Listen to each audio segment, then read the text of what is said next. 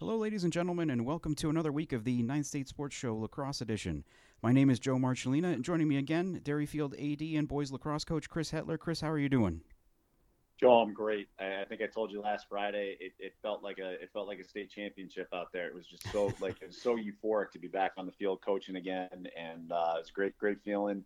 Glad we're here, and it's nice to be back out on the field again. Yeah, we are just rolling right along here. Nice, good 10 days into the season. We got a lot of games to talk about. Some actual on-field lacrosse action. This season though, we'll be posting the podcast at nh-highschoolsports.com on Thursday mornings. So make sure you check that out every week. And as always, you can send us your questions and feedback by shooting an email to nhhighschoolsports@gmail.com or on Twitter at nhhssports. And to the guy that emailed me this week asking, wanting to inquire on kids' lacrosse lessons, I think you might have the wrong email address.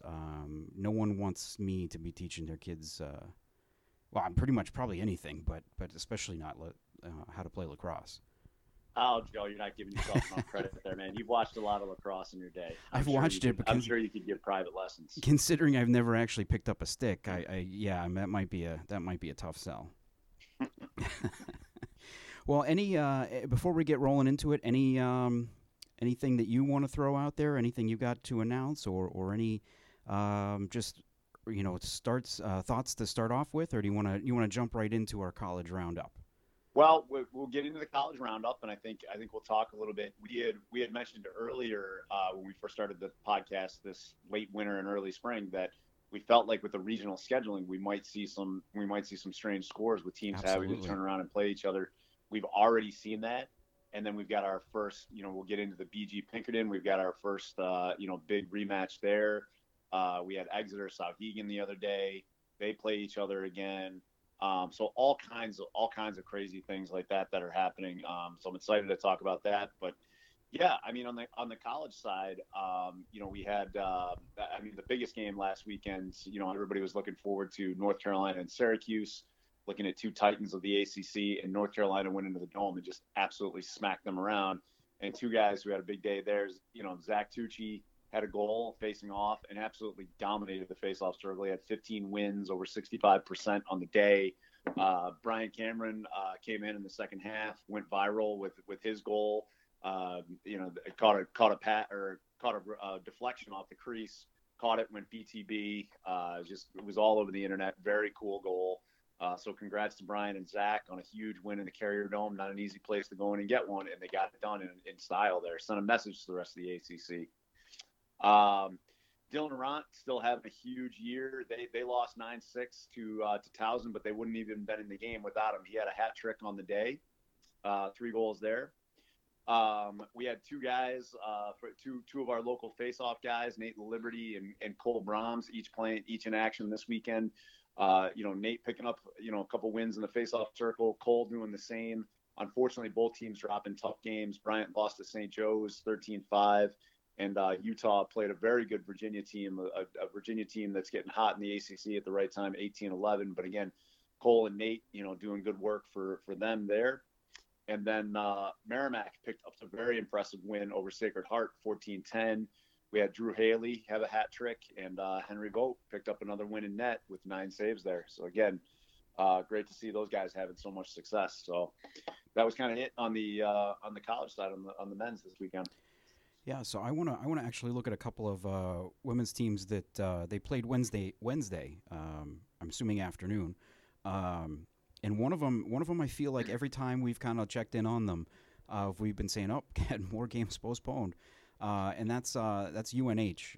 The UNH women have finally gotten to play a couple games here over the last few weeks. They're sitting at 3-5 on the season, and on Wednesday, they dropped a game at home against Binghamton, 13-10.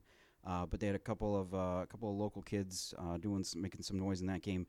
Leading the way was Mackenzie McEachern from Bedford. She had 2 goals and assist in that loss. And also from Nashua North, Gabby Masur, she had a goal in that game. Also, Taylor Dudek, who played at Souhegan, also had a solid game on defense for UNH. So a couple of locals getting into that game and seeing some time, unfortunately coming out on the short end. And then the other game I wanted to mention, actually between two teams that have a lot of local kids playing on them, Bryant with a 19-7 win over Merrimack on Wednesday. We've talked a lot about the Bryant men's team and the three freshmen that are down there doing a lot for them. But we haven't, early on we didn't talk much about the Bryant women. Probably they had 5 of their first games of the year postponed. Finally getting into a stretch where they've been playing a lot. They've won 2 in a row, 3 of their last 4.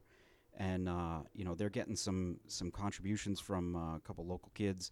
Of course, Emma Lindquist from Wyndham, she's got 10 goals for them on the year. And a freshman from Bedford, Chamberlain Bell, she's also having a big year, 5 goals, 8 assists on the season.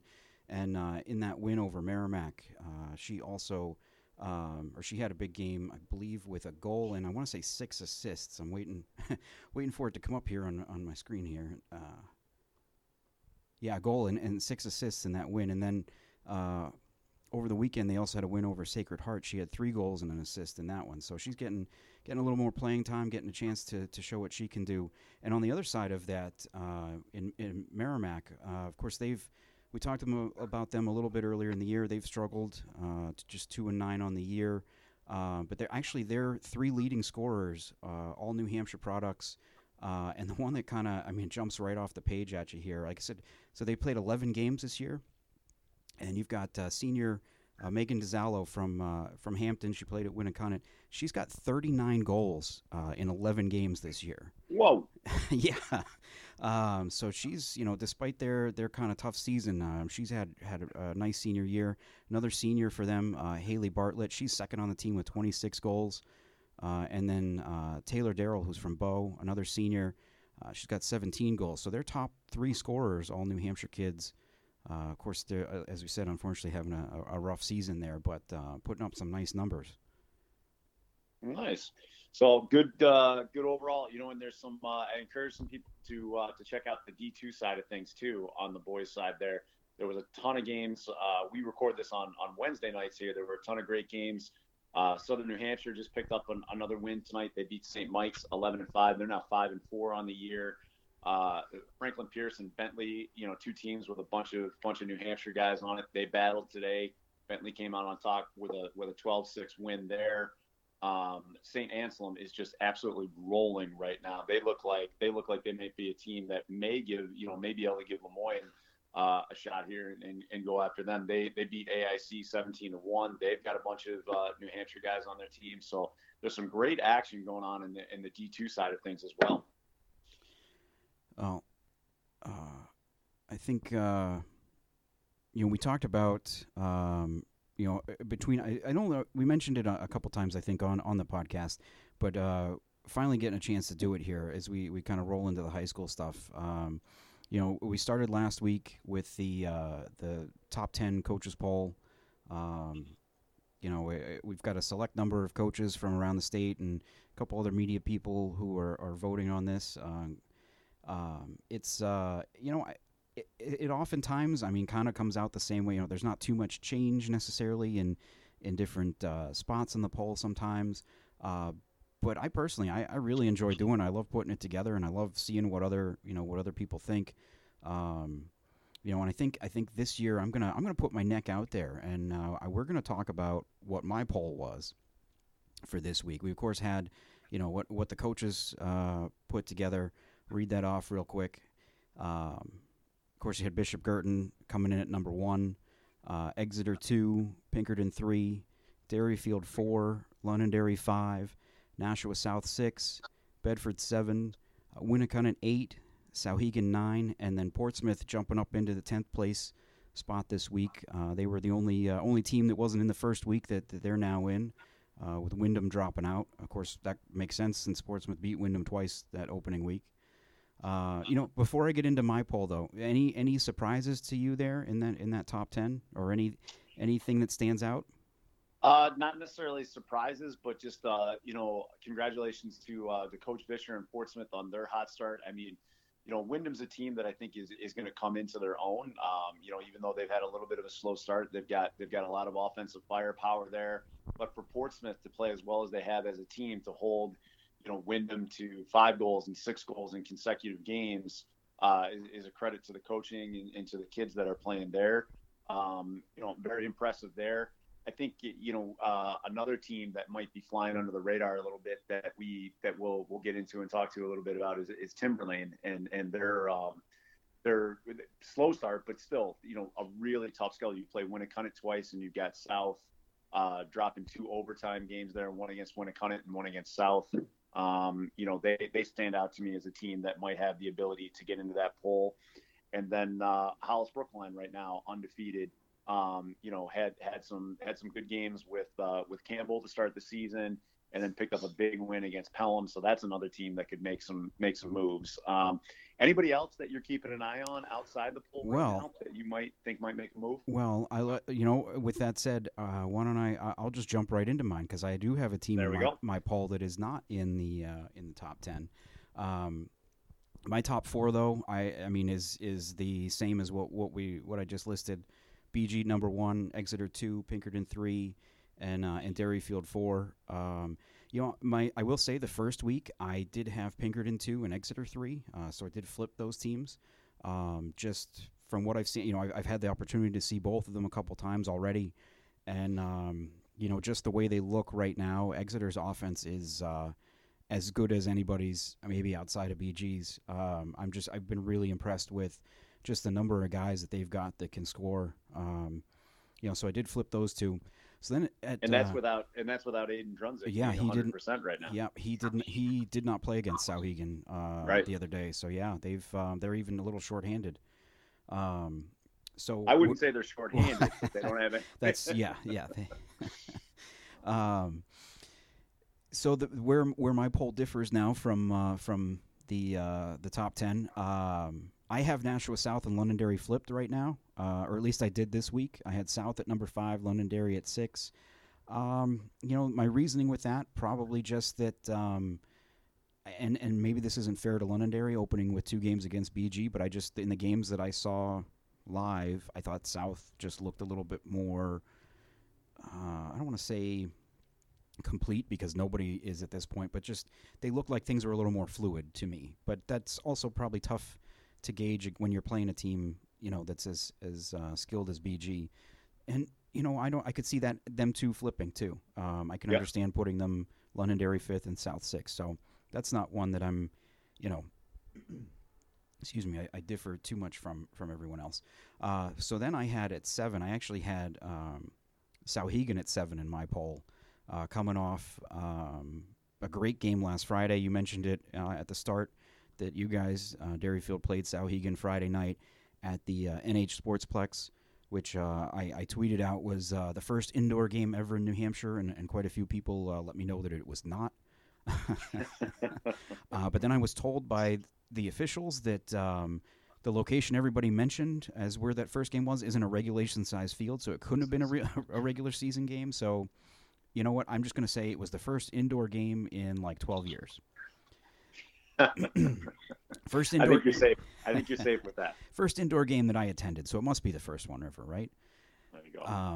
That was just quite a battle. I thought that game, that you guys had that game pretty much in the bag midway through that third quarter, and then Souhegan went on a run and really made things interesting. So yeah, I had them at 7th in my poll.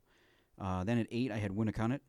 As we mentioned, they had a couple big wins over Timberlane last week, and then they had another big overtime win on Tuesday against Wyndham. Number 9, I had Portsmouth. As we mentioned them too, starting off the season pretty hot. And then here's where my poll is different. I put in Trinity at number 10. Yeah, I like to try to get in a D3 team. Yep. And I think that they've got a couple wins over Pelham in that first week, and then they had a big win Tuesday over Hillsborough Deering. And when I saw them last week, I just kind of thought that they, again, nobody is a complete team at this point, but just the way that the talent that's there, I expect them to be, continuing up throughout the course of the season. So I put them in at 10. I'd like to see, that you mentioned it when we were talking off air that Campbell has games coming up with Trinity, and I think that will be a good test to see where Campbell's at. Campbell had 2 great games against Hollis Brookline, put up 10 the first time they played Hollis, and then nearly knocked them off 13-12 the second time they played. And I think that was an overtime game. Over. Yeah, that was an overtime game, I think, on that second time around. Yeah. So yeah, that's going to be a really interesting one. That'll be an interesting showdown there to kind of shake out Division III to see who's, even though Campbell's starting off 1-2, they play one of the top teams in Division II and give them a good run. That'll be a good test there. The perennial champion Hopkinton started off with a win at Kearsarge there, 11-6. They've got another game with Kearsarge coming up at home, so we'll kind of see where they're at. Another team to keep an eye on would be St. Thomas. They had to start a week later. They weren't able to play Dover, and then got off to a nice start the other day. So I'm interested to kind of see how that team develops over the year too. Coach Houlihan always does a good job up there. So kind of looking to see how that team develops over time as well. Another team that outside the poll right now to maybe keep an eye on. And I feel like this is probably a good point to mention too. I've heard from a couple of coaches who are also in the poll, that with the way this season is going, as technically not counting towards playoffs, there's maybe less of an emphasis to put scores up online. I guess my first request would be, get on your ADs to actually put the score up so we can, we have a good idea of what we're actually voting on for these polls.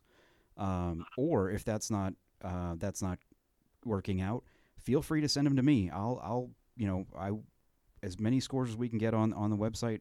Love to have it. I mentioned my email earlier, nhhighschoolsports@gmail.com. Fire it off. Or if you want to shoot me a text, send an email there, and maybe I need to make my my cell phone number a little more available so coaches can just take a picture of their box score, send it to me. I'm going to tell you, as a teacher and an AD, that's a really bad idea. All right. Well, I'm glad I didn't mention it on the as we're recording here then. So, just a thought. I would love to kind of we'll get you a burner account. There we go. We'll get you a disposable flip phone there. That sounds like a good idea. I'm sure my wife will really approve of that. Anyways. All right, let's get into some. I think there was a pretty big boys lacrosse game on Tuesday night in New Hampshire, if I'm not mistaken. I believe you are correct. Yes. Yeah, we had the first meeting between Pinkerton and Bishop Girton, first since the 2019 championship game. This game is, it's always one of the biggest of the year, and what's really interesting about this year is they're going to do it again on Thursday, which... I don't know. Have they ever played twice in a regular season? I can't imagine. That twice in a row? No. They've definitely played 2 times in a season before, but not. Oh, right. But I mean scheduled ones, not just in the finals or the playoffs. Yeah, there have been years where they have played each other twice, but for the most part, because the standard, you want to get that 1 seed. I think for the most part they have stuck to one a year. And then kind of paired that with other out-of-state games too to supplement that. So you're not giving away too many secrets by playing each other too many times right. there. So yeah, it'll be interesting to see if there are any adjustments made by either team. And how much they give each other away in case they do end up seeing each other in the playoffs at some point down the road. But what your initial thoughts? What did you take away from watching both teams play? I mean, what were you coming in Thursday? What are your thoughts about both teams? So I thought going into the game, having seen both teams play in that first week, and just knowing the intensity that usually comes with playing this game, I thought there was a potential for the first half to kind of go the way that it did. But I thought that it would be more of a factor of I saw Pinkerton play Bedford last Saturday. They played well at times, but at other times not so much, especially down the stretch. I thought if they had that in them, it could have gotten really ugly on Tuesday, but they didn't. They came out with the intensity. They played hard. They played that first half. They struggled to kind of maintain possession, specifically in the second quarter. I mean, I had by my count, I think I had them with 7 turnovers and just 1 shot in the second quarter. Yeah. So I mean, they really had a hard time, just getting opportunities, and if you're giving BG that many chances, I mean, you can only slow them down for so long, and that's what Pinkerton did. I mean, it was a 2-1 or 3-1 game for a while, and then the floodgates opened a little bit. It got up to 7-1, and then it was 9-1 at halftime. But you know what? Coming out in that second half, it got up to 10-1, and then Pinkerton, they found a little bit of room to maneuver. BG kind of took their foot off the gas, and that was kind of the interesting thing, after the game that Coach Cameron said. He said usually that the team that wins this game, in the regular season, kind of looks at it as, well, maybe we don't need to make adjustments. We'll just go out and do what we did the next time we play. But he said they're going to need to make adjustments because of the way that second half went. So I think, I think despite BG winning, you'd think maybe they come out the next game and get up a little bit again, and maybe the same thing happens. But I don't think they're gonna. I think they're gonna probably avoid that going into Thursday. I think it's a matter of BG being able to keep the pressure on, which they can do because of how deep they are.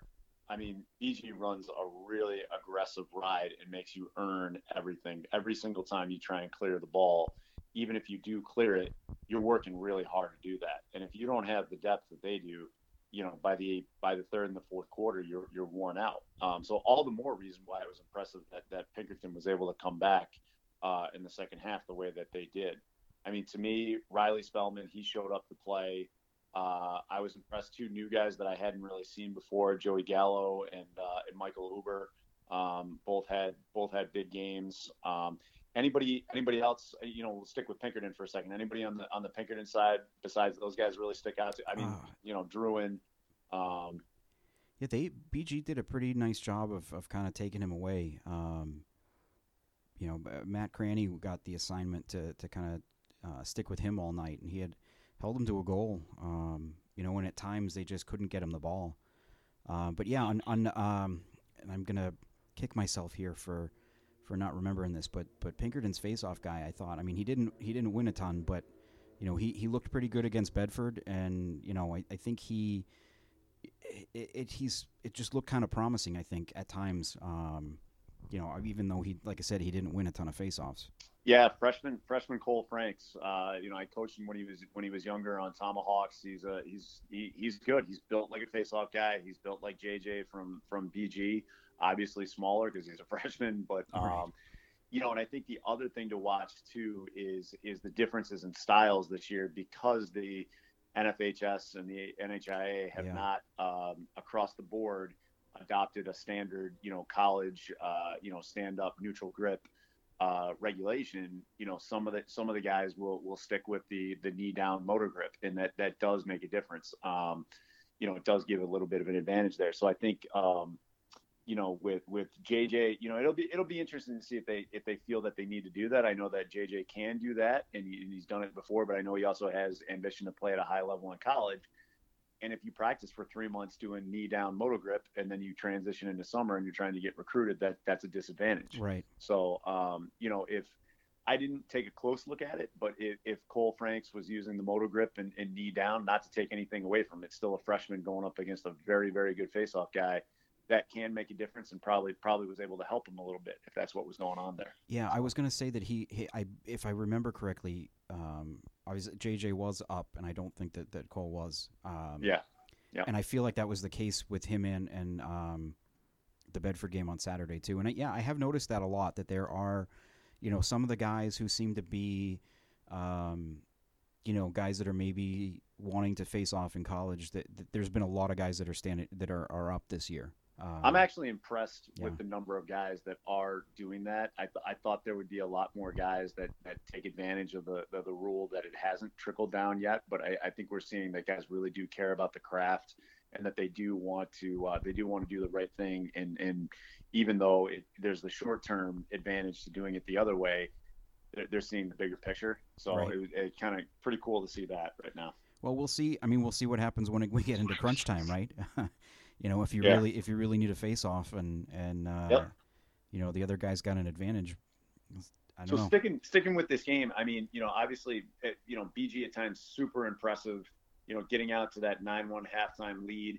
Who are some of the guys that really? I mean, I'm looking at the box score and I'm impressed by the number of different guys that scored Right. for them. Who really stood out to you? That's kind of been the biggest thing, I think, to me through the two games that I've seen BG play, is that it's not necessarily any one guy. It's like 8 guys. Yeah. When they got deep into the bench kind of early on last night, where you had, I think, a couple of freshmen scoring goals for them, and Brady Dumont, who had 4 goals.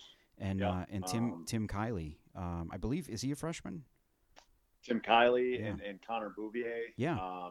Both of those guys recording their first goals. Yeah. So I mean, So that's kind of the big takeout. I mean, I know that there's a couple guys that are out who are there. They were expecting to kind of provide a lot of scoring, but I mean, I think there's just there's so many guys that can score for them that's really the biggest thing. Is it maybe hasn't been just one guy.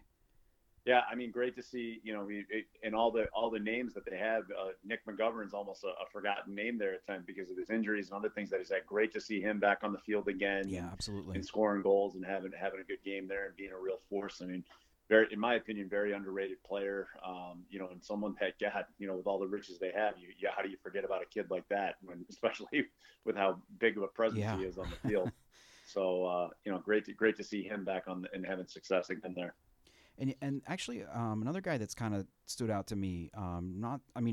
He's had a hand in the offense too, but I believe he's playing both ways. Is Michael Kiley?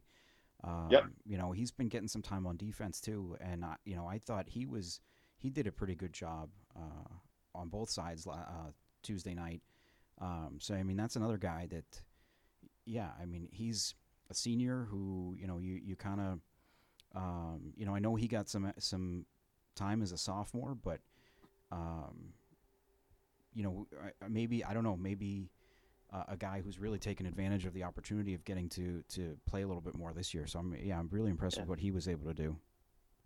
So Joe, if you're going to this game and you're Pinkerton, what adjustments do you think? What would be your biggest thing that you think you'd want to see from your team if you were, obviously other than scoring more goals than Bishop Guertin? I don't know. Go ask those guys that are down at Bryant to see if they have any eligibility left. No. Yeah. I'm not too sure what I mean. Maybe.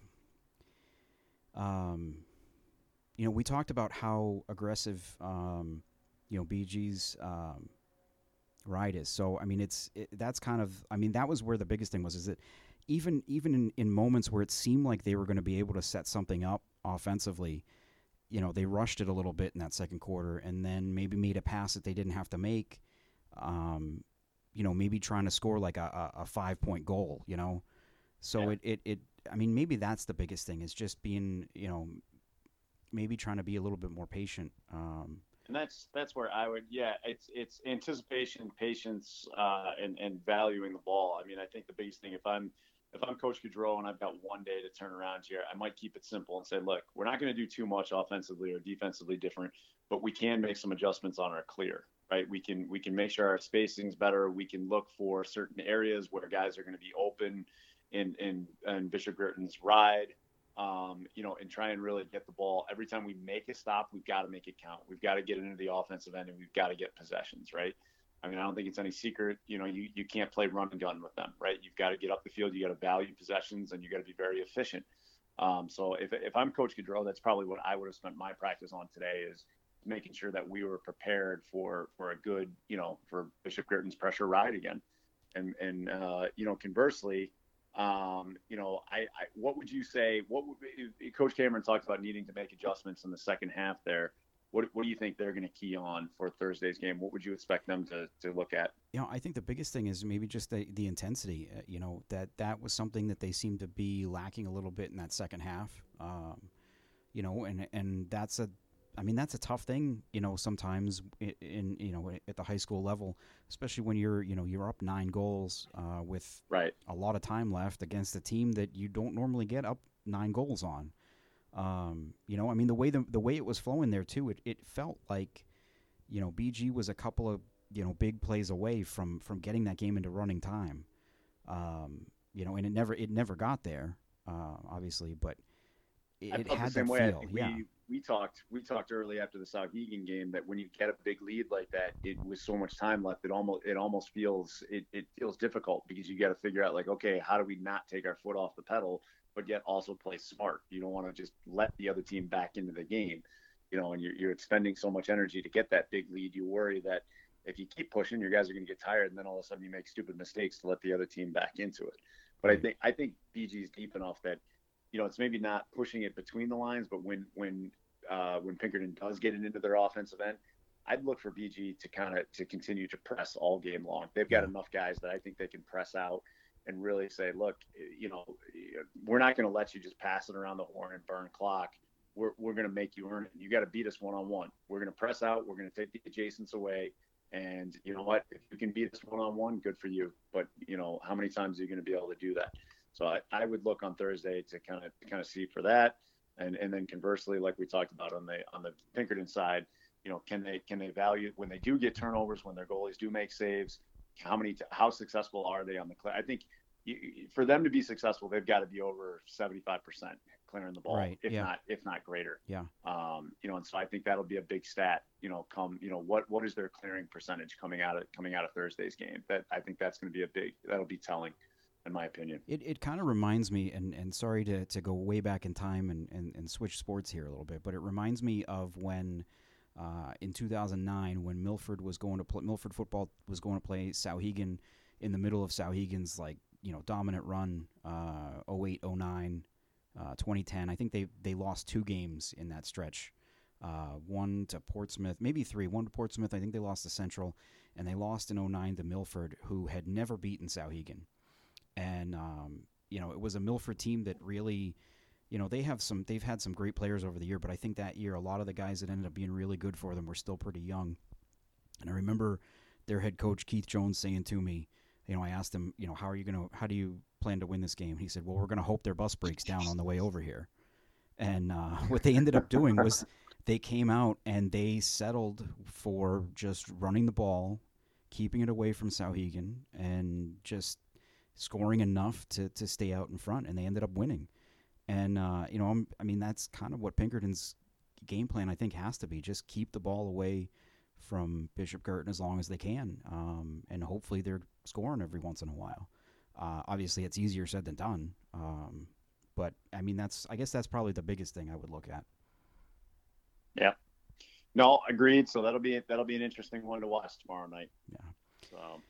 I think you wanted to talk a little bit about the impressive start that Exeter's been off to. Their offense, 50-plus goals in their 3 games. That incredible start. Yeah, just remarkable. And it's they obviously haven't played Pinkerton or BG yet. The other 2 top teams, but they played some pretty good teams in Nashua But 2 South teams and in your Souhegan. top 10 poll right now. 2 teams, yeah, they've played yeah. South and Souhegan. And Souhegan, both in the top 10.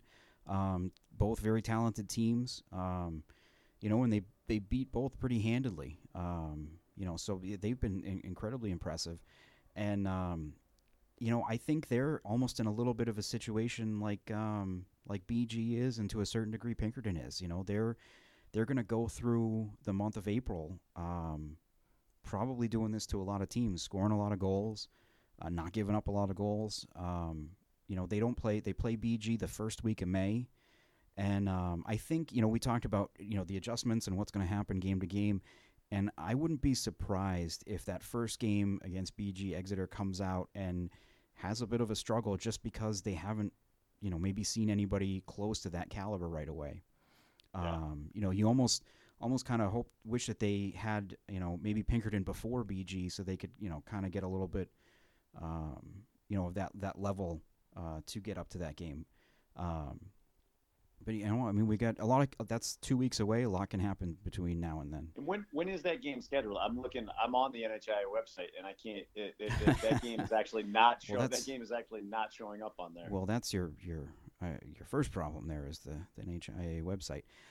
You mean BG and Exeter? Yes. Yeah. Yes.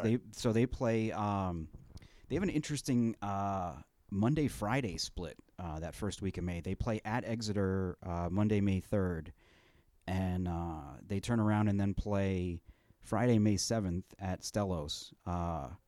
So that's going to be a fun one because that's a certain someone's 40th birthday. So we're gonna all wear. I'm gonna bring some party hats. Hopefully, someone will get me a cake, and we can just have a big party after the game. Socially distanced party, of course. Well, that is the missing week that's on the schedule there, so that makes sense that they're playing there. I'm looking. They've got Londonderry coming up this weekend too, so that'll be interesting to see.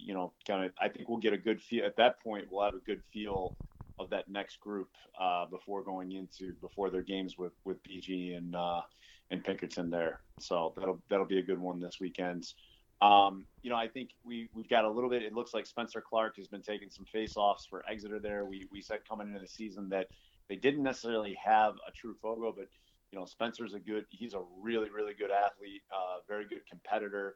You worry a little bit that wears them out a little bit, but they've got enough guys around them that I think they can help them out. You can always throw a pole up there too, and it looks like so far their young goaltending crew is holding up pretty well as well. I know there was a little bit in that little shaky start in that first game against Nashua South, but it looks like they're starting to settle down there. So yeah, they've been splitting a little bit of time between the two guys. Yeah, I think Spencer took some face-offs in those first two games against South, but yesterday it was all there. I want to say he's a freshman, and of course I can't. Here I am, fully prepared here, trying to find the Exeter roster I have here so I can get the young man's name right here. But they had they had their freshman. I think he's a freshman face-off guy taking all of those. In Bryce Sturdivant was taking face-offs yesterday against Sauhegan. I actually heard someone yell from the stands at Spencer, "When are you going to take a face-off?" And he just kind of looked up at the stands like, "Wait, what? What are you yelling at me for?" Not if I don't have to. Yeah, right. And I think that's probably been something that's what he's done this year has kind of been a surprise to me. I kind of went into the year thinking that he was probably going to be, one of the guys leading that offense. And he certainly has, gotten his goals for sure. But he's been playing both ends of the field and almost kind of deferring to some other guys on offense. Oh, he's definitely a throwback player. He can do it between the lines. He can play offense. He can play defense. And, that's when you've got a good team is when, your best player can be sort of that distributor or that guy that's going to draw all the attention. And then, other guys, he's still going to get his 2 or 3 goals, but the other guys are going to start filling up the box score because everybody's paying so much attention to him. And that's when you've got your offense rolling at that point, when you've got 6, 7, 8 guys all hitting the box score. And, that's what Spencer definitely brings. He's going to draw attention anywhere on the field that he goes. Connor Holly, great player there, is going to draw guys. And so they've got plenty of firepower that can do it.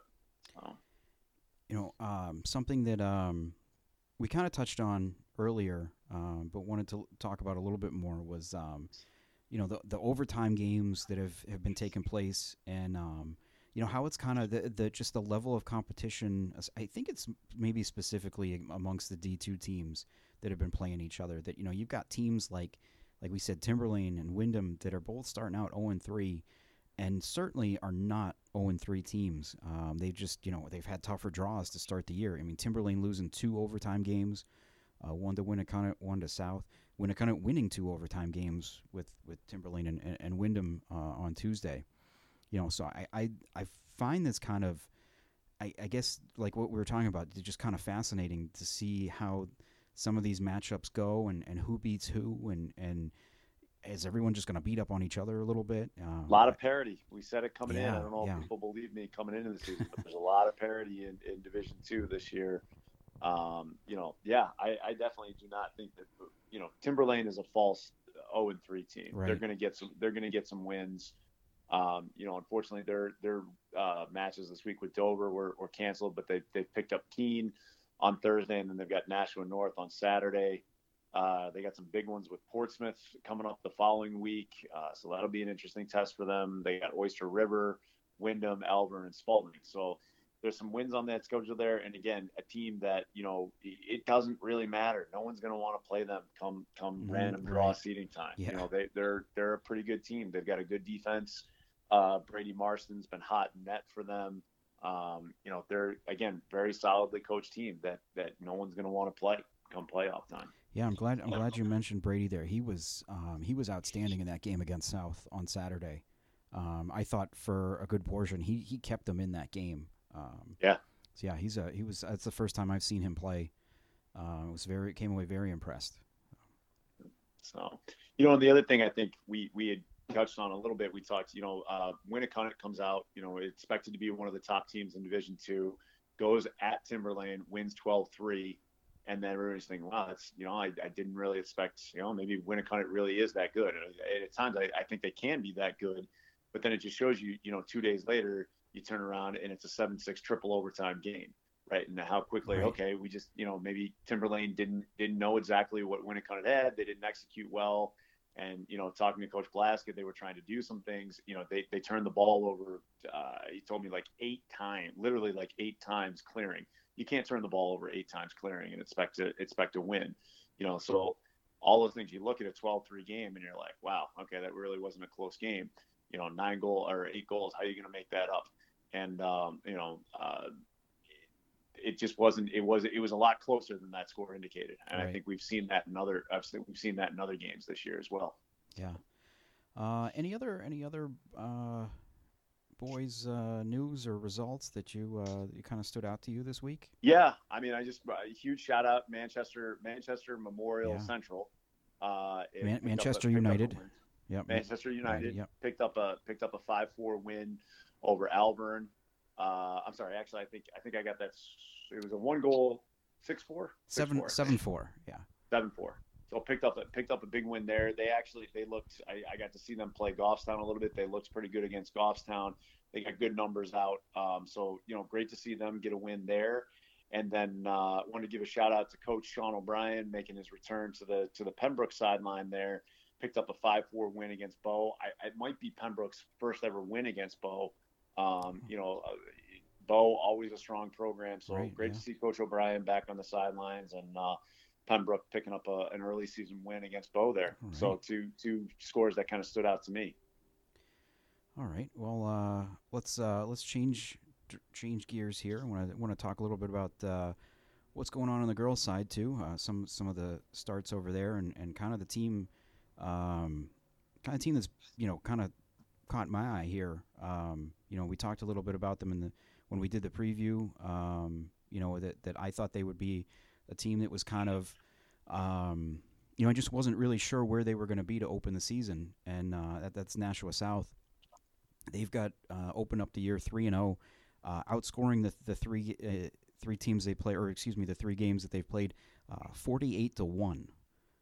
Which I know maybe they haven't played some of the stronger teams in D1, but that's still, for a team that's a little on the younger side that graduated a lot from last year.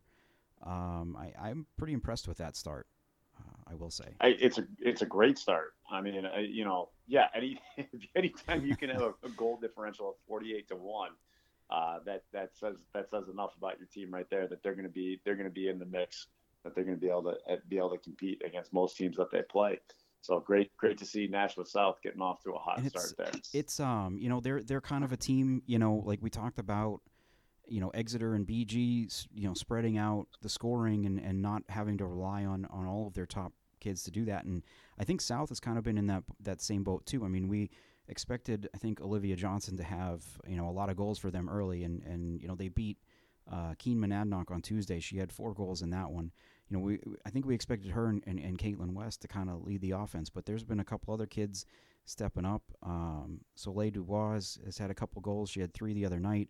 Bella Walsh also had a couple, and then they've got a freshman, Ella Zekri. Apologies if I butchered that. I think I might have. She had 4 goals against Keene Monadnock the other night. So, I mean, they've, they're getting a pretty good mix of scoring there. And, and then they've done pretty well on the draw as well. So, I mean, impressive stuff, I think, from South. We'll really, I guess, they're going to go from or to the opposite end of the competitive spectrum there next week, though, as they've got 2 against Bishop Girton coming up next week. So we'll really find out where they are next week when we talk. How about their neighbors to the north there? Yeah. Nashua North off to a hot start at 3-3, picking up 2 wins over Merrimack and a win over Manchester Central the other day. Yeah. Again, not the top of Division I, but still a nice start for Nashua North, starting off the year undefeated. Well, you throw Bishop Girton into that mix, and the 3 Nashua schools there are 8-0 on the season. There you go. So they're Nashua the place to be for girls lacrosse right now. To the north, though, impressive start. Bedford, 2 nice wins over Souhegan, two fairly convincing wins. And then a shutout victory over Salem there too. So Bedford showing their mettle early in the season there. Well, we talked about how tomorrow night is, the second of the 2 BG Pinkerton meetings, and as things stand right now, tomorrow is also going to be it'd be the first meeting between the girls programs as well. Of course, Monday's game was postponed to May 5th. Didn't get complete confirmation as to why, but heard a couple things.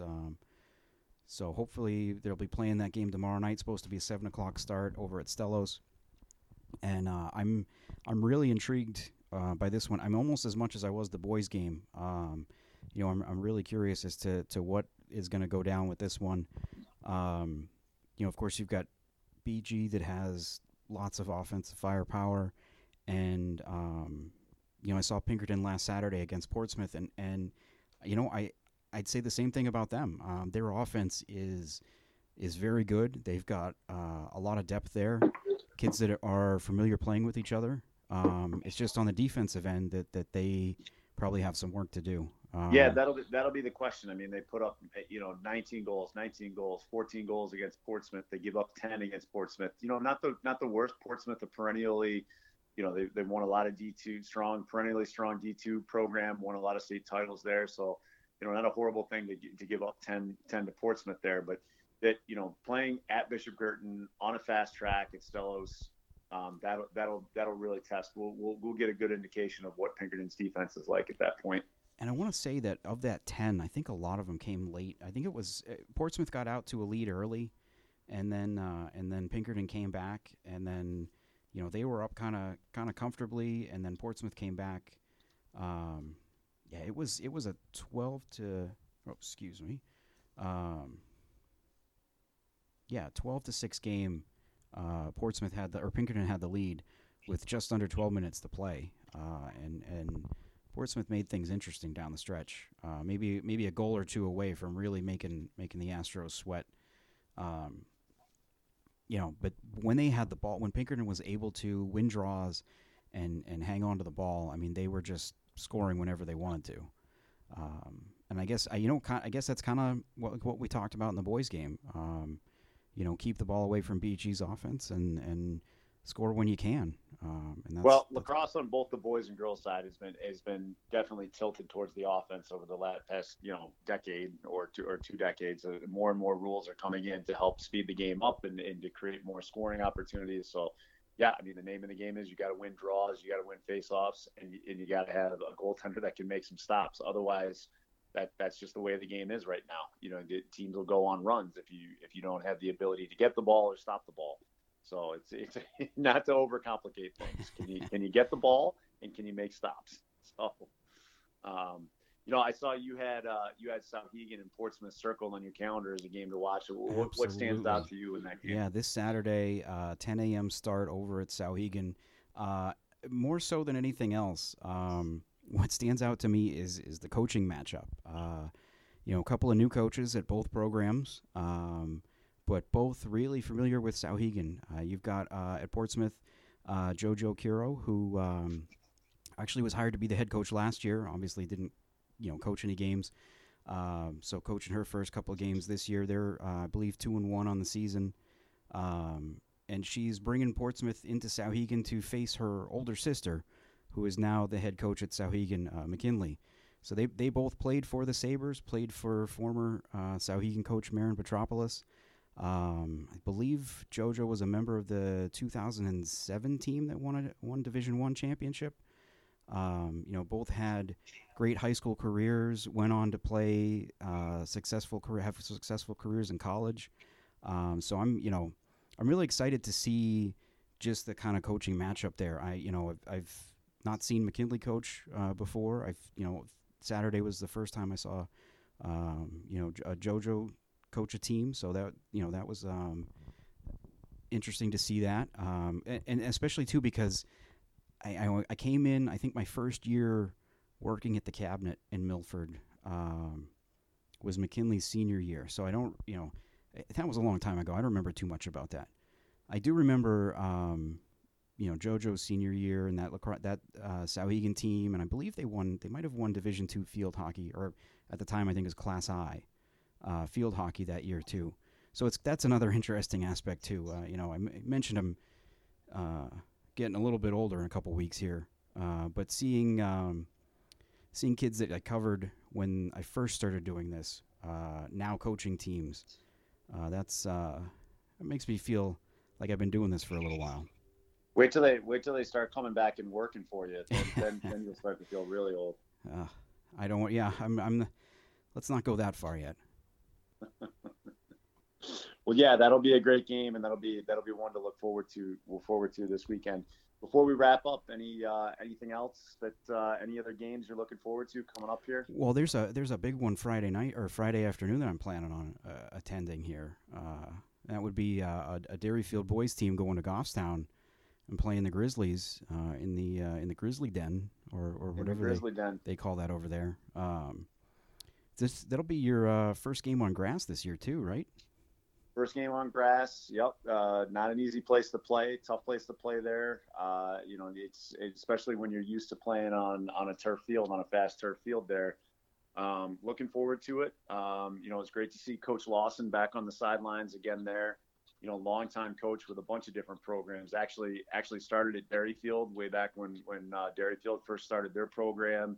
Won a couple titles at Bow, and then did great things with Manchester Central, and is now back on the sidelines there, coaching these guys up. So, typical blue collar, hard nosed Goffstown team, going to fight all the way to the end, and they've got some talented players, and they're a team that's going to get better and better all season long. So, our guys are expecting a fight on Friday, and I know Goffstown's going to bring it. So I got to get my guys ready. We got one day to prepare here. Yeah, and we got to mention too. I don't think we mentioned this. That win over Souhegan last Friday was a bit of a milestone was it for you or for the program? A little bit of both. We it was my 200th win, and it was our 200th win since returning to varsity status after we had dropped down to club for a few years and then came back in the fall of 2000 or in the spring of 2007. So yeah, I mean, just really meaningful in a lot of ways. I mean, it was a great night, and they came against a great opponent, and thrilled for all the alumni and the kids that had helped make that possible before this year, but also the longest wait for a win of my life. Oh, that's right. So yeah, 190 stuck on 199 since June 8th of 2019. So long time coming, but it was great to get that. But now we're just kind of focused on the next one. We want 202. Come next Friday. All right. So. Well, now we weren't sure about the indoor game, but we know that's got to be a state record there. Longest time between win 199 and 200. that might be a national record, actually. And it will never be broken. Hopefully. For the sake of the coach that's going after it, I hope not. Yeah. All right. Well, he is Derryfield AD and boys lacrosse coach Chris Hetler. Chris, thanks again for joining me. Joe, always a pleasure. Looking forward to next week. I am Joe Marcellina. We'll talk to you then.